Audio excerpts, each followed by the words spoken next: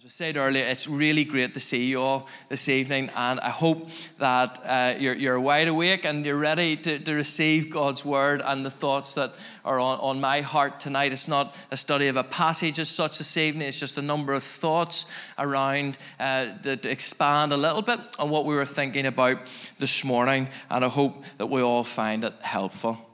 This morning, of course, in case you weren't out, we were thinking about how Jesus was a great people person. He was a great people person, and one of the ways in which he showed his great people skills was how he valued the importance of one. He valued the importance of one, of individuals. And we thought about that really powerful message around how we are to be the aroma of Christ among those who are perishing and among those who are being saved. And the challenge that hopefully will inspire every single one of us to action was that we could be the aroma of Christ to one person. Jesus is our ultimate example. Amen? He is our ultimate example, and he is the one that we follow. And when we look at his example, we see how he treated individuals. He valued them, he loved them, he reached out to them, and he impacted them. And when we talk about reaching one person, we're not trying to limit our ministries in any way, because as we thought this morning, by reaching one, we can change a nation.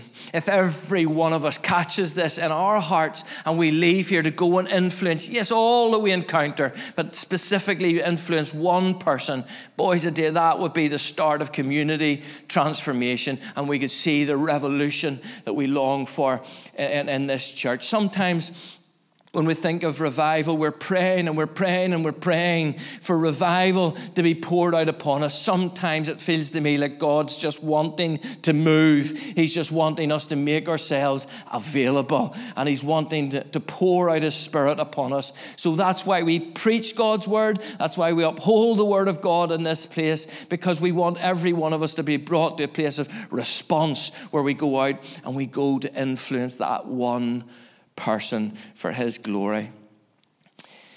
But of course, there are lots of examples from the life of Jesus that we can think about in terms of being effective and how we reach that one person that we're burdened for. And I want to think through a number of those tonight. So if you're taking notes, you might be able to just jot them down and meditate on them whenever you get home. And again, all of these surround just the brilliant people skills that Jesus had. And as we were saying this morning, and I want to continue to repeat this one until you're sick of me hearing it, relationship is at the heart of effective evangelism, because that is fundamentally important. If we are to win this, does anybody here want to win Dundonald for Jesus? Okay, 3 of you do. Does anyone want to win Ireland for Jesus?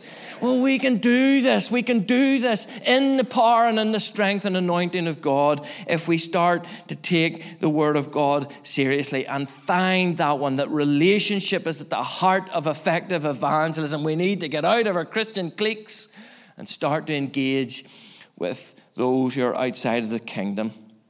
So let me just share a few thoughts about how Jesus was a great people person, how he influenced folks, and I hope you find this interesting.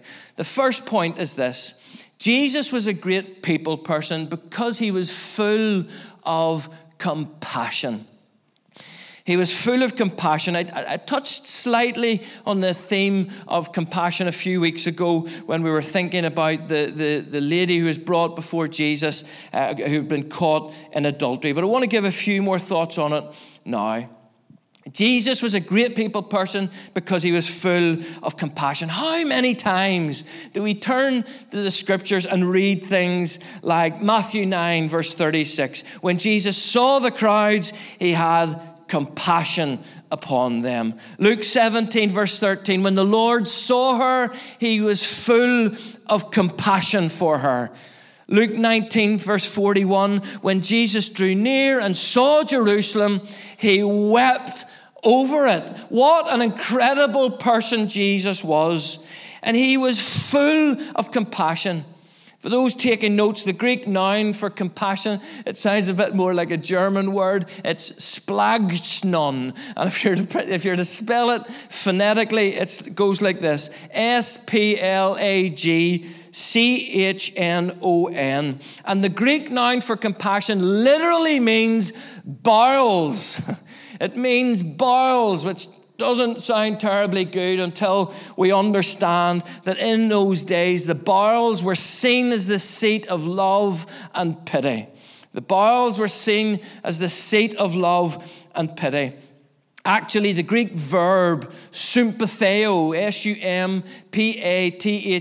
where we get the word sympathy from, literally means to have compassion. To have compassion. So in the context of reaching R1, compassion is this. It's to be moved in here with love and pity, sympathizing with that person who is outside of Christ. That's compassion. To be moved in here with love and pity, sympathizing with that person who is outside of Christ. And of course, Christ's compassion, it was much more than just mere emotion. Compassion is not passive. It results in action. And that, of course, was clearly demonstrated for us on the cross. And a few weeks ago, I shared with you this thought. I want to repeat it because I think it's worthy of a repeat and important. How many times have you prayed for more compassion for the lost? If you're like me, you'll have prayed for it loads of times. And I've prayed for so many times and seen no difference in my life because I had to learn a very important spiritual lesson, and I'm still learning it. And it's this: compassion for the lost does not come from a prayer meeting.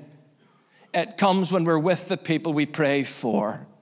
It doesn't come from a prayer meeting. It comes when we're with the people we pray for. Because when we look into people's eyes and we see lostness, we see deadness, we see brokenness, we see pain, we see apathy, we see indifference towards God, that can only but rise something up in us that wants to do something about it. And that something is compassion. And the problem for many Christians is we're praying for compassion for the lost, but at the same time we're not engaging with the people we need to reach. That's a key to finding more compassion in our lives. Engage with those we're burdened for. Now, I'm saying that the heart of our strategy is that we intentionally reach one, but there will be times as a church when we want to do projects in the community, when we want to start to wrap doors and do a community survey, and I'm encouraging every one of us to get involved with those projects, but those projects come with a health warning, or they come with a warning, and the warning is this: if you get involved with them, be prepared for a burdened heart. Be prepared for a burdened heart, which is what we want, because when we see people and we look in their eyes and we see their lostness, it rises up something in us to want to do something about it. Jesus was continually full of compassion because outside those times of solitude and sleep, he was continually with lost people. We need more compassion. Secondly, Jesus was a great people person because he communicated to people in a way that they understood.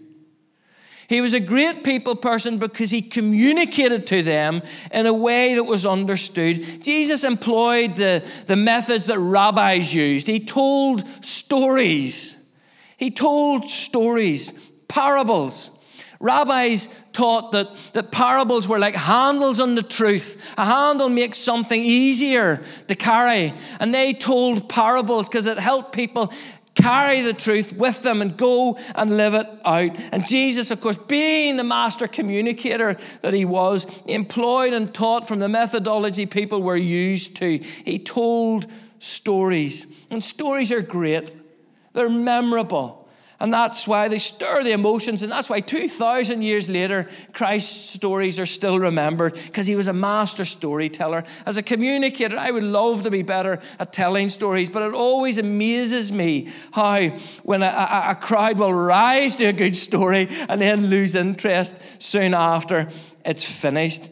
And because of this, I realize that one of the best evangelistic weapons that you have and that I have is our story, our testimony, the story of what God has done and is doing in our lives.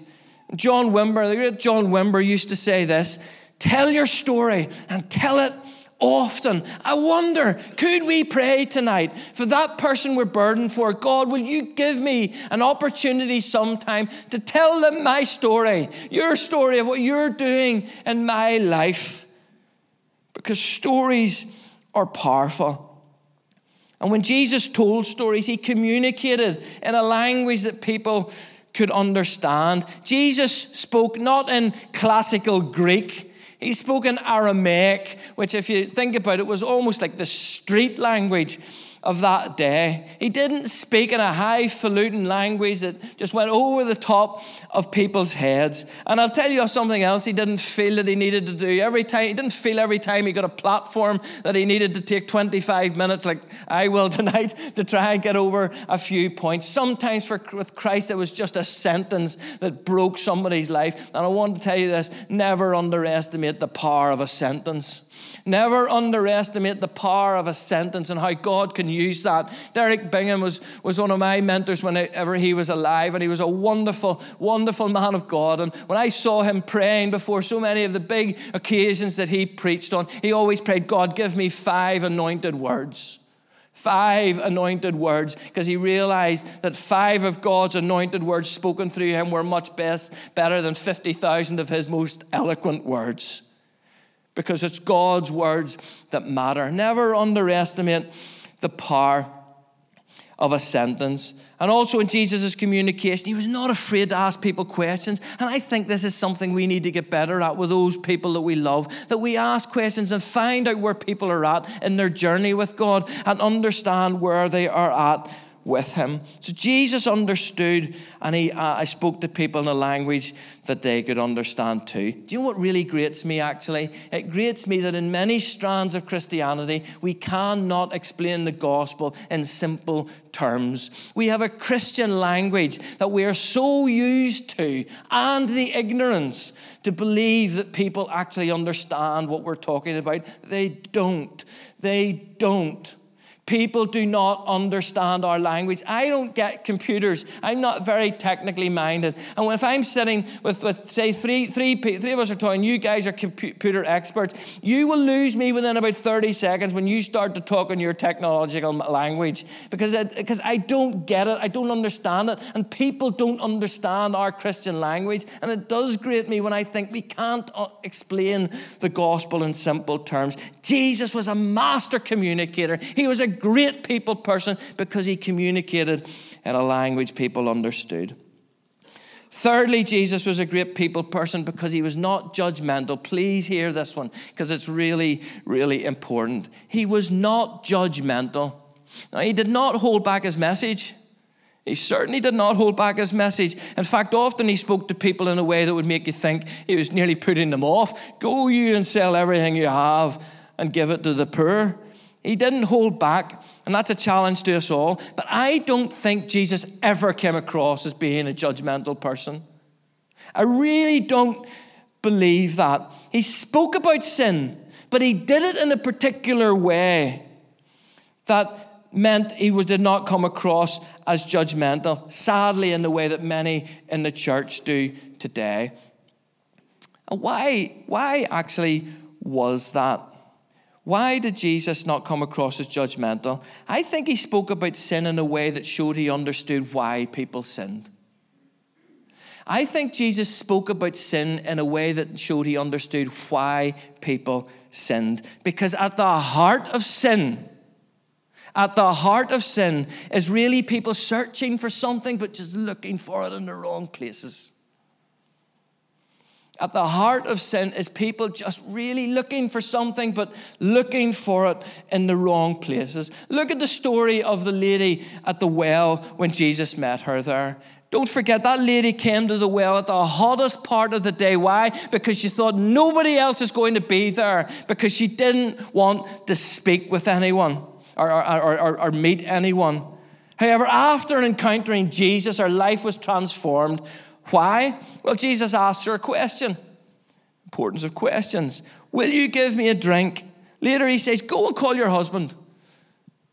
Now, I don't think Jesus prompted questions about her husbands or her partners to make her feel guilty in any way. I think Jesus did this because he understood, here is a precious lady, and she's really searching for something in her life, but she's just searching in all the wrong places. She wants love, she wants acceptance, but she's searching in the wrong places for it. And what an encounter she had when she had lost all her options, or thought she had lost all her options. She met the one who could help her.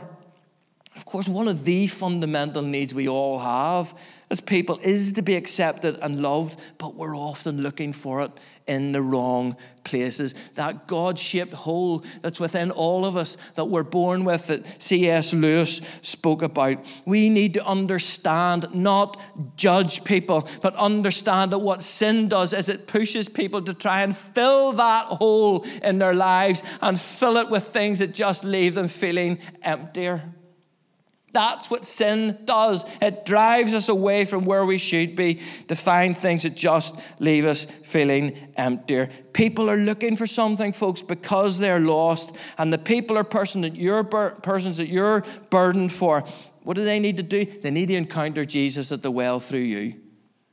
They need to encounter Jesus at the well through you and his non-judgmental message of acceptance and love. I mentioned this morning how we think about lostness, and to be considered lost is to be considered of value. I remember speaking to Paul Reed, the previous pastor at CFC recently, and he was saying to me, we were talking about lostness and things like that, and he was talking about Jesus and the story of the lost sheep, and he said something really interesting.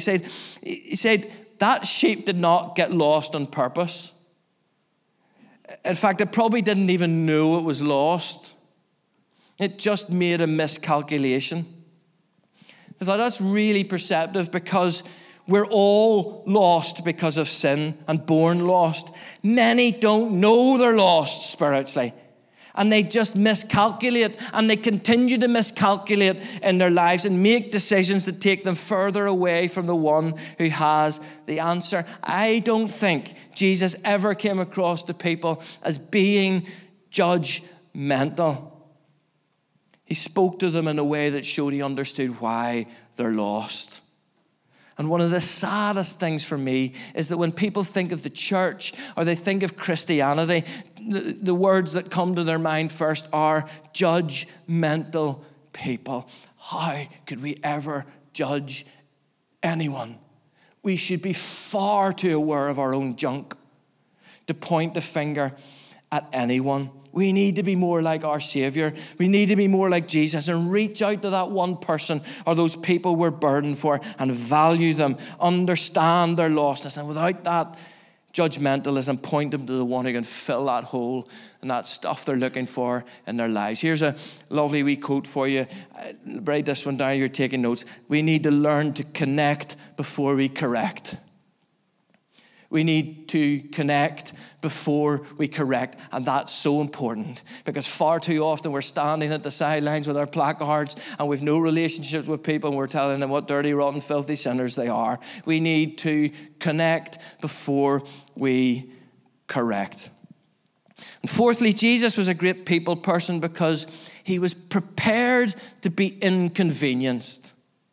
He was prepared to be inconvenienced. And this is, again, a really important point, particularly if we're serious about reaching that one person for Jesus. Too many people, Christians, are not prepared to step up and step out of their comfort zone to reach those people because they're comfortable. And they don't want to be inconvenienced.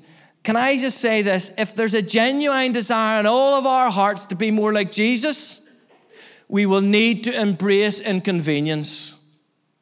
If there's a genuine desire in all of our hearts to be more like Jesus, we will need to embrace inconvenience. And there's no doubt about that. Jesus sacrificed everything for you and for me. Title, rank, privileges, comfort, security, power, and ultimately his life. Philippians 2 verse 7 says he emptied himself for us. How many times do we read about Jesus being inconvenienced because of his love and value for people? Matthew 14, that's the story of Jesus feeding 5,000 people. But often we forget the context of that story. The context of that story is this. Jesus had just heard about John the Baptist being beheaded. And what the Bible tells us is that he withdrew to a quiet place, obviously to reflect and then to mourn. But then a huge crowd appears. A huge crowd of people appear, hungry. What did Jesus do? Did he ignore them? Did he politely explain the circumstances and send them away? No, he was prepared to be inconvenienced, and he reached out to them with hope. The woman at the well. What happened when that woman went back and told the people in her community, "Come see a man"?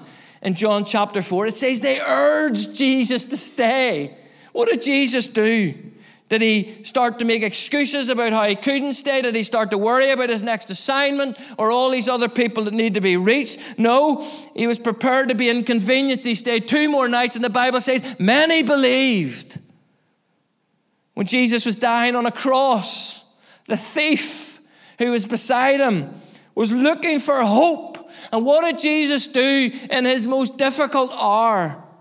What did he do? Did he just wallow in his pain and ignore the man? No, he was prepared to be inconvenienced, and he reaches out to this man with hope. And he says, "Today you will be with me in paradise."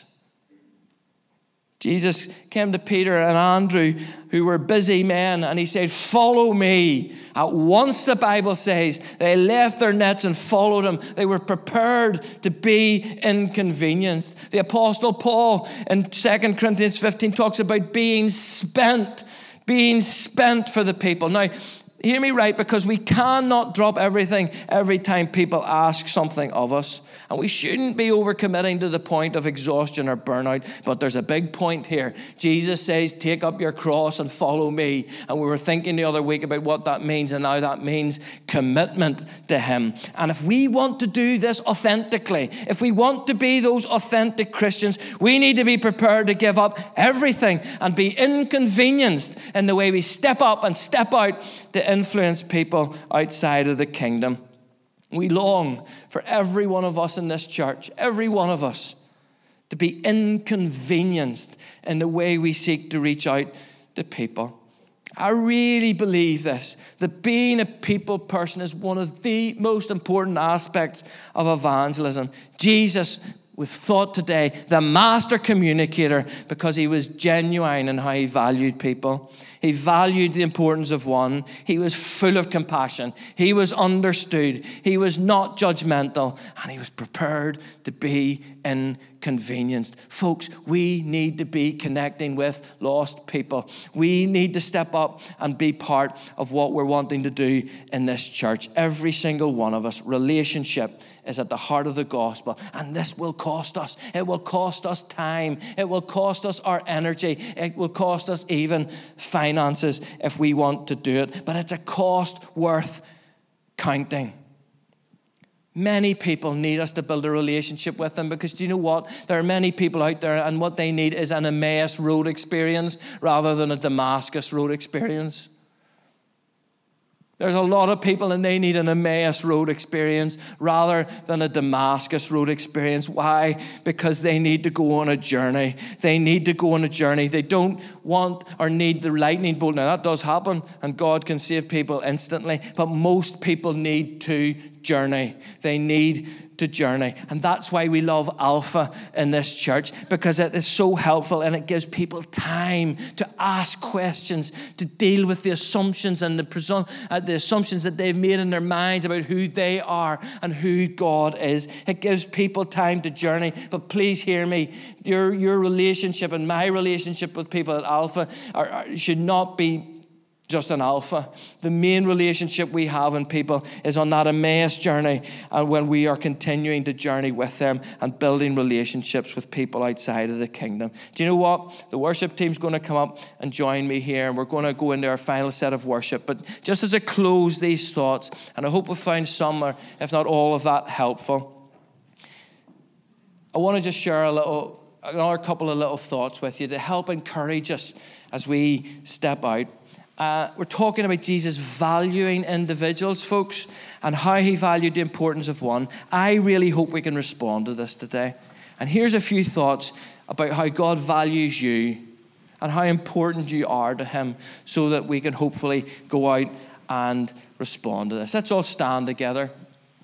And just as the guys just play in the background, I just want to share a few thoughts, and just close your eyes and just focus in on this absolute truth, because we want you to know tonight that you're loved and you're precious to God and valued. How do I know that you, and I'm going to use the word you so you can personalize this to yourself. How do I know that you are valuable to God? Well, what is the value of anything? Essentially, the value of anything is what someone is prepared to pay for it. The value of anything is what someone's prepared to pay for it. We might think our house is worth so much, but it's only worth what someone's prepared to pay for it. We might think our car is worth so much, but it's only worth what someone is prepared to pay for it. What is the value of your life to God? Well, the value of your life to God is seen in what he was prepared to pay for it.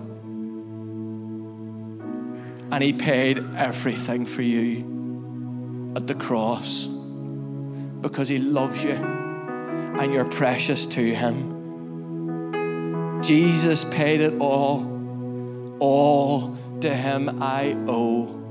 Sin had left a crimson stain. He washed it white, white as snow. The cross and the empty tomb show you again tonight how your life is of value to God, because he was prepared to pay everything for you. And just one more thought before we worship our wonderful God. Because God values you and owns you, that actually makes you even more valuable. You see, the owner of something can add value to it.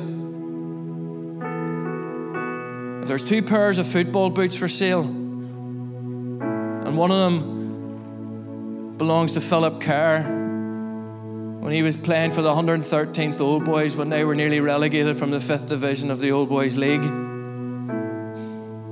And the other pair of football boots belongs to Jeff Hurst, and they were the boots that he wore when he scored that final goal in the World Cup final in 1966. There's one pair of boots that are going to be much more valuable than the other, because the owner of something adds value to it. The owner of something can add value to it. You are infinitely valuable tonight because you're owned by God. You are infinitely valuable tonight because the King of Kings, the Lord of Lords, owns you. You are his. In fact, what the Bible calls you is his treasured possession. His treasured possession. I'm saying these things because as a leadership team, we desperately want to go on a journey of impacting Dundonald, impacting Ireland with you. We want to do this together, a team effort. So as we finish tonight, as we finish this day in the Lord's house, the inspiration to go and be more like Jesus is Jesus. The inspiration to be more like Jesus is Jesus. And how we know we're valuable to him because he was prepared to pay it all for us. And how because he owns us now, that makes us priceless. Let the power and the truth of who you are and God inspire us to go. Love so amazing, so divine, it demands my soul, my life, my all. My all. Folks, let's go prayerfully and reach one person for Jesus. Let's be in this for the long term, and let's follow his example as we've been thinking about this day. And may God add his blessing to these thoughts around his word and move us to action.